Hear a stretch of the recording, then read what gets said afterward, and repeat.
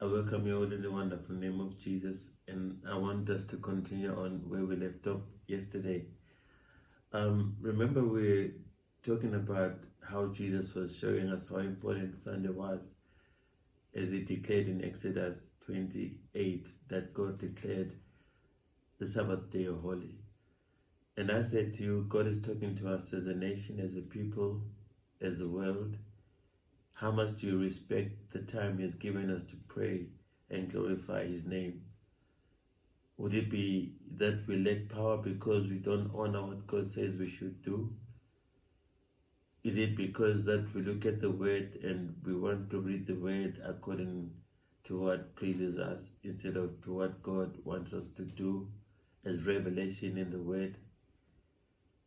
It's a question that we all need to know. How serious are we about Christianity? And it just begins with Sunday. And I've said I've watched many people take Sunday so easy. And they have choices whether to go to church or not, or to do things that God says they should do on a Sunday. But I believe us as a church and those who believe in God all over the world will stand up and stand for what God says we should do, even in times like this when we're going through such challenges, where churches are being closed down, where the gatherings are being subsided. And I said it was amazing that in the book of Matthew in chapter 12, you find that Jesus and his disciples are the ones who are breaking the law of Moses of not picking up stuff on a Sabbath day because the Sabbath is holy. And Jesus declares that in all the things that are happening, He is the God of the Sabbath. He declares that He is the God that is above the temple. He is the God of the temple. And He was glorifying and trying to show people that another anointing and another power had come that was beyond the time of those who were just reading the law of Moses. That now the word that they were reading had come to a point of life that when you believe in it now, it does what it says it should do now. It will inspire you to do things now. You have revelation of what to do now. And nothing that you do now will ever be hurting God at any one time. Just like what the disciples were doing wasn't hurting God at all. But if we look at it from a carnal way, then we want to find faults and see why this was not done this way. And yet God is asking us to rise up as a church and begin to hear His word and do what His word says. So I want to continue the amazing story of Jesus. And I want us to understand that Jesus is talking in Matthew 12:7. So He says, if you know that these words mean, I desire mercy, not sacrifice, you would not have condemned the innocent. And He was quoting the book of Isaiah in chapter 6, where He starts by saying, come, let us return to the Lord. He has torn us to pieces, but He will heal us. He has injured us, but He will bind our wounds. After 2 days, He will revive us. On the third day, He will restore us, that we may live in His presence. This was like a prophecy. Isaiah was saying that in the third day, Jesus will be resurrected and will give us a power as people, will give us an anointing as people. There will be Christ, or Christ in us. We have Jesus in us now, and tonight we're going to pray and understand why we're praying, and we must begin to pray in our homes wherever we are, because God wants us to stand. God wants us to be led by the word. God wants us to come before Him and cry and ask for mercy. And God will acknowledge our cries and will heal our land and heal whatever all we're going through right now. So in Matthew chapter 12 verse 8, Jesus comes and says, for the Son of Man is the Lord of the Sabbath. Going on from this place, Jesus went into the synagogue, and a man with a shriveled hand was there, looking for a reason to accuse Jesus. They asked Him, is it lawful to heal on a Sabbath? They're still on the Sabbath case. They're still trying to catch Jesus on breaking the law. And Jesus is saying to them, I'm the word. What I say happens. What I declare is. And the law is not something that governs you in a way that you do not think anymore. The law is there to give you revelation and a guideline to the things you should do. The word of God is there to give you a guideline of the things you should do. And at this time when everything looks doom and cold, if God and the promises of God are on you, surely you will stand up in your home and pray these 21 days, or even if they were to increase them, but you still stand and pray and believe that we're going through this, we're breaking this because God is on our side. We have a God that is above the temple, an anointing that has been given unto us. The Spirit of the Lord is upon us, and He has anointed us to do something. I said to you, Jesus could do so many things because the Spirit of God was on Him. He had the seven spirits that were on Him that made Him operate in different ways. But the key one was that He always said, the Spirit of God is upon me, and He said it was upon Him because it had reasons, or it had missions for Him to do. It had assignments for Him to do. The Spirit of God comes upon you. You have assignments to do. You have things to do. You don't lay back and die away. You've got things to do. It anoints you to do something. It anoints you to wake up and be involved in something and do something and make something happen. You have to pray for your family. You've got to pray for your husband. You've got to pray for God's protection for the nation. You've got to pray for God's protection for the world. You've got to pray for this thing to be conquered in the name of Jesus. It gives you a purpose. So Jesus was saying, the Spirit of the Lord was upon me because it has given me power to do so many things. And so He knows that He is the God of the Sabbath. He knows that everything He has said, He was the Word from the beginning, and everything we're living in is what He had said, and everything that the Pharisees and everybody else were living in was what He said. So now the Pharisees are saying to Him, so the Lord says you mustn't do anything on a Saturday, so you're going to heal this person. You sure Jesus Christ is going to heal this person on a Sabbath day? And Jesus is asking them, he leaves, quoting scripture, he goes to where he's reasoning with them and says, what if you lost a sheep on a Sabbath day, or it fell on a pit? Would you not take it out? Then He says, what more of people? What more of people? What more about this man right here who wants to see right now? Would I be doing wrong by doing good on a Sabbath day? So Jesus is about us doing good every day, doing good on a Sabbath day. It's us standing up and doing something on a Sabbath day, celebrating God, not just being idle and saying, God said we must do nothing on a Sabbath because it's a holiday. No, it's when God says that rise up and begin to proclaim and do something and celebrate me. Every Sunday, pray like you've never prayed before. Celebrate me. And we're going to have a message on Sunday, and we're going to pray and continue to pray as a church in our homes and get to do things that happen for us. I know God is on our side, and no one should be panicking about anything because we are going to go through this. Now, Jesus stretched His hand in Matthew 12:13 and healed that person.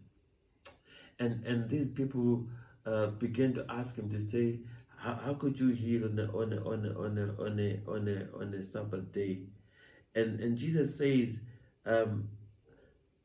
but the Pharisees went out and plotted how they might kill Jesus. Aware of this, Jesus withdrew from the place. Many followed Him, and He healed them still, warning them not to tell people who He was. This was now fulfilling what was spoken through the prophet Isaiah in Isaiah 42 verse 1-4. Here is my servant whom I have chosen, the one I love, in whom I delight. I'll put my spirit on him, and he will proclaim justice for the nations. I'll put my spirit on him for a purpose. Jesus is going to declare justice for us. He's going to declare justice for, that's the anointing that it's on him. He's interceding for us right now at the right hand side of the Father. And I tell you, this thing will go to pass, and I want to see the strong Christians, how they'll end up after these days of going through what we're going. I want to see who come up standing and knowing that God will take us out of this like He did Daniel out of the lion's den. I want to see those who know that they believe in the word and God is going to take us out, and they'll stand praying every day because they're waiting for this to happen. Because, like I said, our weapons are not carnal. Our weapons are when we pray and call the name of our Father Jesus Christ. I want to end with this because we're going to pray over our country, we're going to pray over our families, we're going to pray over Africa, we're going to pray over the world and all our relatives all over places wherever they are. Jesus explains to these people at the end of it all when he's healed this person and everything is done, and they're still questioning, saying, so what power does this man use to heal or break things? Surely he's using Beelzebub's power, which is a demonic power. And Jesus is questioning them and saying that how can a demon cast out a demon? Then that kingdom is divided. So any kingdom that is divided has no power. So I want you to know that we are a kingdom with a power. We are a church with a power. We are a people with a power. We cannot be just blown away. We are a power. We cannot be divided. We are a power. And the unity of our power will make things happen. Every Christian praying where they are, whatever God is putting in your heart to pray for the nation at this time, God hears our cries, and everybody's prayer is what God wants to hear. And He'll overpower whatever is working against us. But I'd like to read at the end of Matthew 12, where Jesus then says, but if I drive out demons by the Spirit of God, this power, the Spirit of God, the Spirit of God that is on us. If I drive out demons by the Spirit of God, then the kingdom of God has come upon you. Jesus says, if I'm driving these demonic forces by the Spirit of God, this anointing that is on me, that I'm passing on to you, if I'm driving these demons out, then the kingdom of God has come upon you. If we drive these demons out in the power and the anointing that God has given us, Jesus said at the end of the chapter of Matthew, I now give that power to you. You now have the power to trample on all serpents and scorpions. If we have that power in our homes right now, if we have that power where you are right now, if we're going to pray tonight in that power or tomorrow in that power, to cast out and fight the things that we see are trying to work against us as a church, trying to work against us as a family, trying to work against us as a nation, trying to work against us as the world, the church of the world, the kingdom of God. If we can realize those things and have the power to speak to them in prayer and take them out, because our weapons are not carnal. We don't talk. We pray. We are children of God. We do as the Father says. The word is in us. We speak the word and declare the word, and it goes forth and accomplishes what God has assigned it to do. So I say to you, we're driving out demons. We're driving up demonic activity. We're driving out all those things out of our lives, out of South Africa, out of the world, out of Africa, out of everyone's home. This is a demonic spirit. We don't want it. We're driving it out in prayer and rising up in prayer. Even tomorrow night, God will make you open your Bible and you'll find scriptures that give you the power to pray, points to pray about.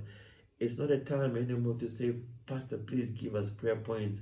My prayer points are what the Holy Spirit is going to reveal to me to pray for. Your prayer points is what the Holy Spirit is going to reveal for you to pray for. And all of us are going to pray what the Spirit of God is asking us to pray. And your prayer will be answered. My prayer will be answered. God will answer the prayer of the nation. And we're going through this and we're defeating this in the name of Jesus. So let's unite and pray. Please don't fall back on Friday and sit back. Find a moment to pray. It doesn't have to be all-night prayer. It can only be a 20-minute prayer if you think that's where your power is. It can be an hour prayer if you think that's where your strength is. It can be a 4-hour prayer if you think that prayer is. My prayer is going to be the whole day. I'm going to pray when I'm walking. I'm going to pray when I'm sitting. I'm going to pray when I'm jogging in my yard. Praise God for a yard where I can jog in and still go to gym. I thank God that I'll be praying at that time as usual, and continue to pray until I pray in the evening, until I pray as I sleep. I'm just going to continue praying every day until God gives us the glory that we desire, because we are anointed to conquer. And I know the Spirit of God is upon you. I pray for you. We stand for you. I stand for you, and I pray over you, and I declare that the God that loves you will raise you up and give you an anointing in your homes to rise up and begin to pray. And the army of God is rising up. The kingdom of God is rising up. The kingdom of God shall come here on earth as it is in heaven, because of you, the King, who's standing up to pray. You have the crown, not the corona crown. That word corona means crown. It's not our crown. We have a God crown. And those that are crowned to be God's children shall stand up and raise up the crown of the Lord over the earth. The kingdom shall come. This thing will disappear in the name of Jesus. Stay blessed and God bless you all. We trust you enjoyed today's message. We are so grateful that you officially become a homie. If this message blessed you in any way, please feel free to partner with us by sowing a seed into our ministry. Our banking details should pop up onto the screen right about now. We're so glad to have you as part of our family as we harvest more souls. Should you want to get in touch with us, we are available on WhatsApp and all social media platforms. Thank you for partnering with us. Until next time, and remember, homies know how to harvest. Get ready for your harvest.